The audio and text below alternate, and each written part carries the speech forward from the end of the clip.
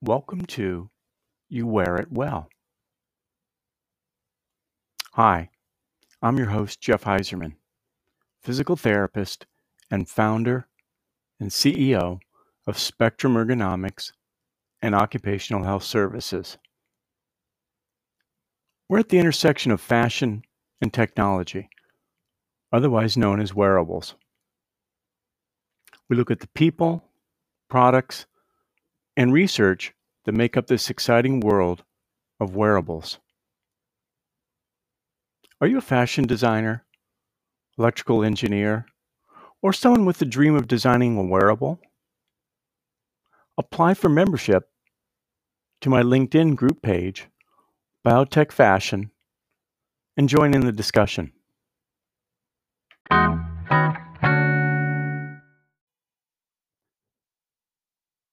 Are you a startup? Wearable company? Don't know where quite to go from here? Well, you have the questions, and Spectrum Ergonomics has the answers.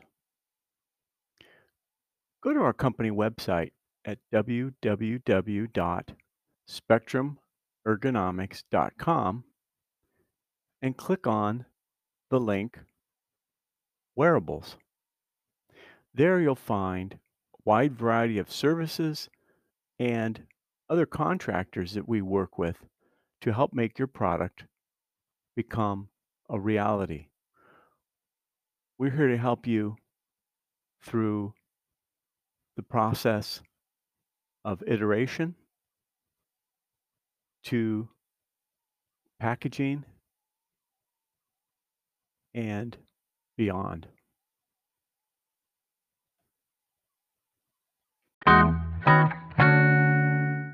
Well, I'd like to welcome you back to another episode of You Wear It Well. And my very special guest today has a very interesting product that when I first saw it, I thought it's got to be on the show.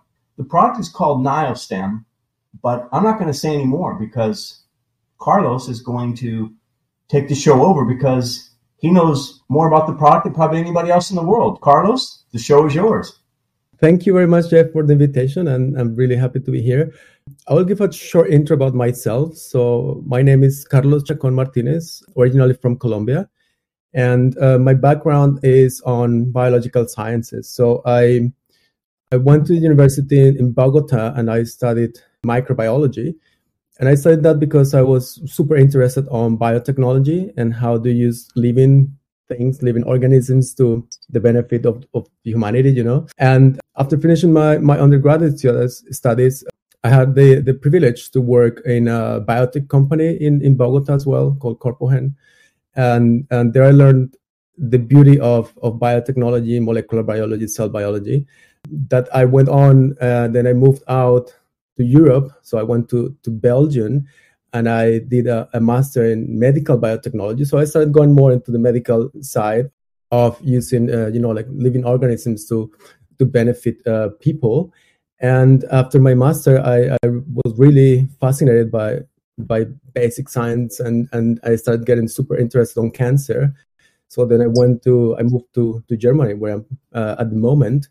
I did my PhD in Dresden at the Technical University of Dresden and the Max Planck Research School. And that was a terrific time. I was doing cell biology, but I was also combining with biochemistry and regenerative medicine approaches. And after that, so I've had a long academic career. After that, I moved to do a postdoc, and I moved to Cologne, where I'm based right now. So it's the west of Germany. And I worked at Max Planck Institute for Biology of Aging. And there I started working with these beautiful cells called hair stem cells that can regenerate the skin and hair. And that's kind of how I got to actually now working on hair loss with Niostem. Fantastic. I'm always struck by my very special guests and the road that they've gone on to get to where they are now. It's not always a straight shot into what they're doing. There's a few twists and turns along the way, and then the inspiration comes. So tell us a little bit about why hair loss. You were off looking at cancer. You've been looking at things. What about hair loss? What led you in that direction?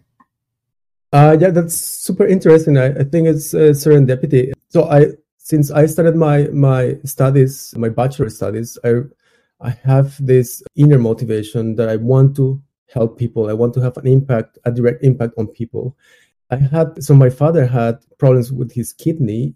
At the early age of 30, he had to be transplanted, and afterwards he had a relatively good life, but it was always very hard for the family for him to kind of go with all these health issues. So I always thought, like, can I do something to help people in this health area? And I got super interested on cancer because back when I started my PhD, some years before, there was this theory that cancer can originate from stem cells. Some types of cancer originate from stem cells. And then I thought, what could I do that I could understand how a normal stem cell that is supposed to regenerate tissue can become a cancerous cell? So I started studying cancer, and there are different models out there. But when I started working at the Max Planck here in Cologne, there was the opportunity that we could work with skin. Skin cancer is really common, and skin is the biggest organ of the body. So it's relatively accessible for studies. And so I started working with skin cancer. And in this, there's one type of skin cancer, it's called squamous cell carcinoma. And people show that actually there are these so-called cancer stem cells. So I got super excited because there is something I like to study. There is a model that was readily available in the lab, in the Wickstrom lab where I did my postdoc. And then I studied these cells. But then I realized that I could not easily manipulate these cells. I could not easily work with them because experiments were taking really long time because we had to work with animals, with mice. This is the normal way. So I asked myself, like, what can I do? What can I do that can accelerate this knowledge gaining? And then I came up with this method that allowed for the first time that you can grow these skin stem cells, these hair stem cells in a petri dish. So no one had done this before. And then I went and said, okay, why don't we try? So my boss was kind enough that she said, just go for it. So I started doing this research and trying things, and at the end it worked out very well. So we have this published and patented and everything. But that allowed me for the first time to start doing understanding and asking really, really interesting questions about the cell biology of the stem cells and the cancer stem cells. But to understand the cancer stem cells, the skin cancer stem cells, I had to first understand the normal stem cells. And these so-called hair follicle stem cells, they can make skin, they can regenerate the skin, but they can also regenerate the hair. So they can do both things. And then, from the cancer, I went into hair because they're exactly the same cells. And it was just luck that I end up doing that. And then I understood then that there is a really good opportunity to help people because hair loss is such a huge problem for many people and it's so underestimated. People think that, guys are bald and it's fine, but it's not fine. If you talk to these people, they really care, and there is nothing out there that is sufficient enough and good enough that people can actually stop it and decide how they want to look. So that was kind of the transition I had from my cancer research onto hair regeneration. So that's what we're doing now. Very fascinating. Tell us a little bit about how the product works. Describe the product and what is the mechanism that it works. Unless it's something proprietary and you don't want to give it away, that's fine. I understand that. No, it's all right. I can talk freely because we are, after 4 years of being working with Niastem, we are finally coming out of stealth mode. So we're actually communicating now much more what we've been doing and what we do and how we do it and why we are different from other people. So our product, of course, is a wearable. That's why we are talking now. It's a wearable device that can not only stop hair loss, but also reactivate physiological hair regrowth. When we talk about hair loss, I think I just want to make short clarification that there are different types of hair loss. You can lose your hair because of stress. When women, for example, they are in pregnancy, they can also have these waves of hair loss. There is also autoimmune hair loss called alopecia areata.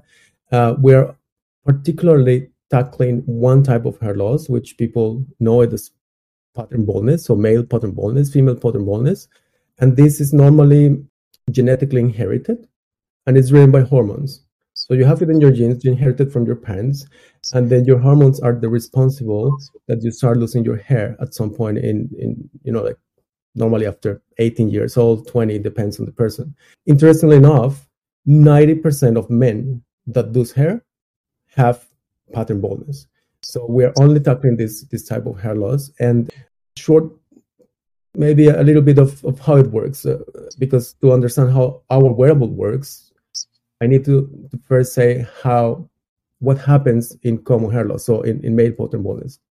So what happens is that when you lose your hair, it's not that it starts falling immediately. What happens is that the hair grows from the follicle. The follicle is like the plant pot where you put your plant, right? The plant grows is the hair shaft. And these follicles, the engine of the follicles, so what makes them work are these hair stem cells. So what happens when you have male pattern baldness is that hormones, and we're talking now about a hormone called testosterone and a derivative called dihydrotestosterone, they make, so the final outcome of these hormones, let's say, playing with your follicles, is that the follicles get inactive.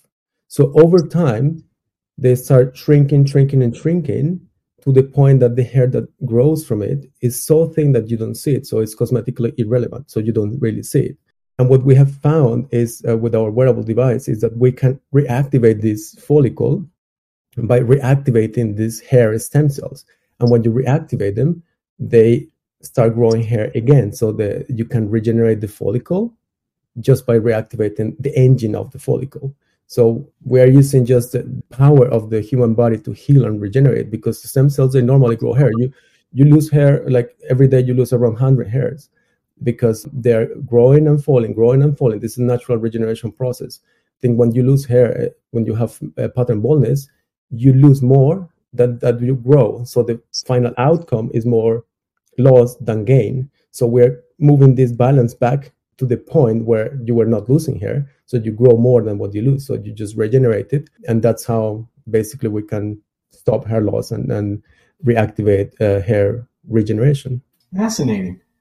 And taking a look at the whole topic of the testosterone, the hormone levels, that is pretty much a lot of times, it's genetically set, unless, of course, you're taking some sort of testosterone supplements.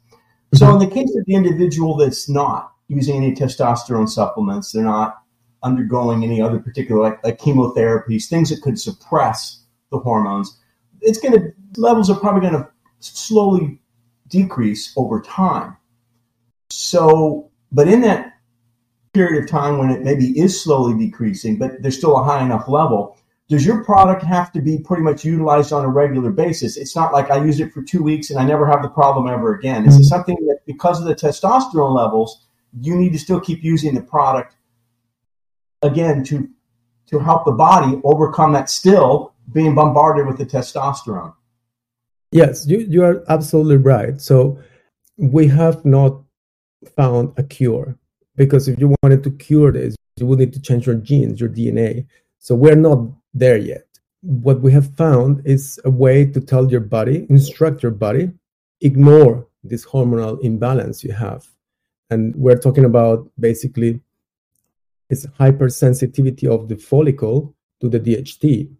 So we are telling the body, ignore this chemical signal, and then we are using precise low-level electrical stimulation to reactivate the stem cells. So the bottleneck on hair loss is that your stem cells get inactivated. So they don't work. If they don't work, the follicle doesn't regenerate.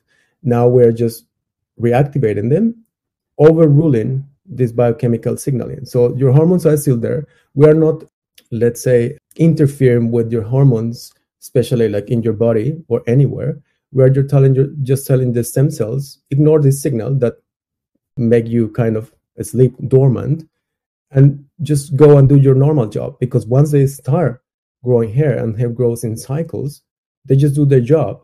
The problem is this activation. It's like if you had to push them, but once you push them, they know what to do. Another question that I was just thinking about when you were talking about the process of basically waking up the hair stem cells to say, hey, ignore the testosterone levels that are there. Can the device that you have also work with discoloration of hair when we start to get gray? Does it have any effect over the loss of color in the hair itself, the shaft? That's a really, really interesting question. And I don't have a final answer, but I can tell you that color of the hair depends on melanin, right? So you have these melanocytes that produce the color. Then you have hair graying, so you start losing this melanin being deposited on the hair. When we tested our device, because we have tested it with real people for 6 months, which is the normal time that you need any intervention against hair loss for it to kind of give good results, because hair grows very slow. What we saw is that people tend to say, but not only them, but for example, their partners or their hairdresser, that their hair was darker. I don't know, because we didn't focus on that, but it might be that it could perhaps have an influence on this. I'm not sure, because maybe when you see someone has darker hair, it might be that it has more hair, therefore you see it darker. So we didn't look into that, and normally, so the people we had, not many people had actually graying hair. So this is a super interesting question. I think it's something that we would like to look in the future if there is any correlation.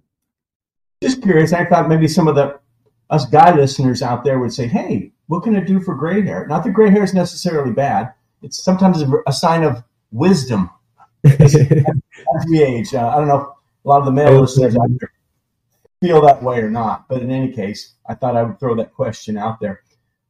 Let's talk a little bit about the electrical stimulation. Again, without giving away any proprietary secrets here, talk about electrical stimulation. Are we talking about microcurrent? Are we talking about milliamp current? What kind of current are we talking about? Because people might say, I put something on my head. It's electricity. I don't know about it. It's close to my brain. What is it going to do? So because again, a lot of times in the medical world, my training as well in physical therapy is like electrical stimulation on the head is a no-no. But again, that's the frequencies that we use in physical therapy. There are units out there that we can use that the current actually it goes across the skull. We call it transcerebral. So we have the transcerebral current, but it's basically it's microcurrent. You don't feel it. So for our listeners out there that might be a little bit nervous about electricity on their head, talk a little bit about the current. Yeah, so you're right. So we are in the very, very low range. So we're in the microcurrent range. We know of devices out there using milliamps. So that's it, 1,000 times more.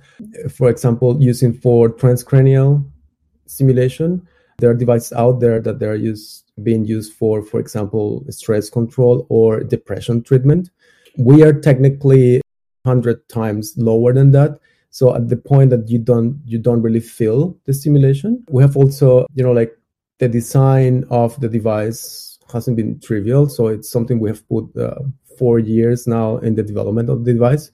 And also this brush flexible, which are comfortable electrodes that penetrate your hair and then touch the scalp. So there is a crucial balance that we have been able to work out in which this really low stimulation, really low electrical stimulation remains on the skin and then reactivate the stem cells. So it doesn't, for example, people ask, like, does it penetrate my skull, like the bone? But we have worked out a way that it doesn't, that just focuses on the scalp. And then when we have the 6 months pilot study, we saw no, let's say, adverse side effects in any type of reports. So people can report aches or any problems, but we didn't see anything apart from normal like itching of the scalp or something like this, which is normally something that changes over time with the seasons. So we saw very, very normal, let's say, side effects when we did the test. So that's one thing. And the other thing is that devices that use electrical stimulation have been out there for years, so in the 80s, 90s. And, there are patents that they protect the use of electrical stimulation against hair loss. And this is known from a long time. And publications as well from the 90s. They also show the efficacy and the safety of such approach.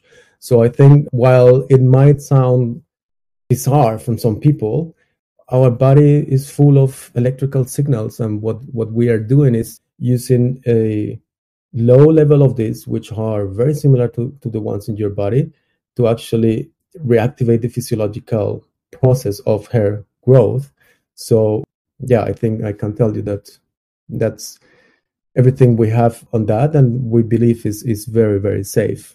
Another question that just popped into my head that the listeners might be thinking about too, and it's fairly common with, especially as we start to move into the summertime here in the Northern Hemisphere, that we have sunburn, and you got a bald spot on the back of your head, and now you have a sunburn.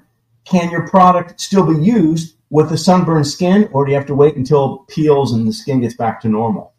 Excellent question. So we haven't tested this yet. So I think the right way to do it would be to have a group of people having some levels of different sunburn and then use the device. So we normally advise not to use the device if you have wounds or if you have conditions like psoriasis or inflammation on your scalp, because then these medical conditions, they need to be first addressed, and then you can use our device.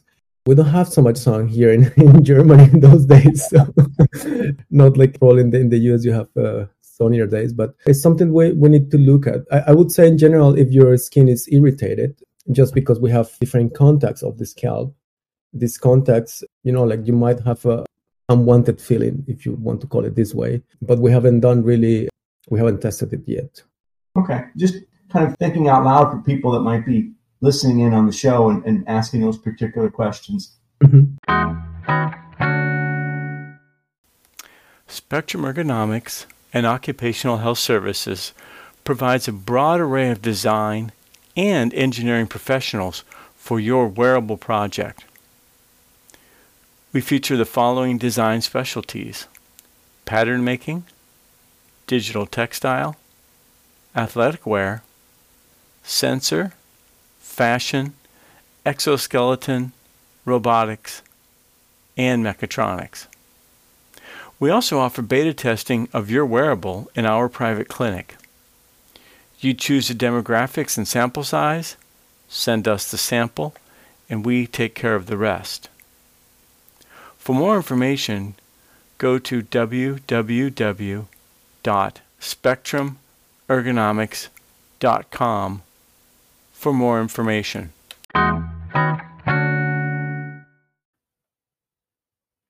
Hey, if you're a startup wearable company and you'd like to be able to get your information on this podcast, please contact me at my company website, www.spectrumergonomics.com. I'd love to be able to feature a little bit about what you're doing to let the world know about your wearable. Well, thanks for joining me at the intersection of fashion and technology, and may you wear it well.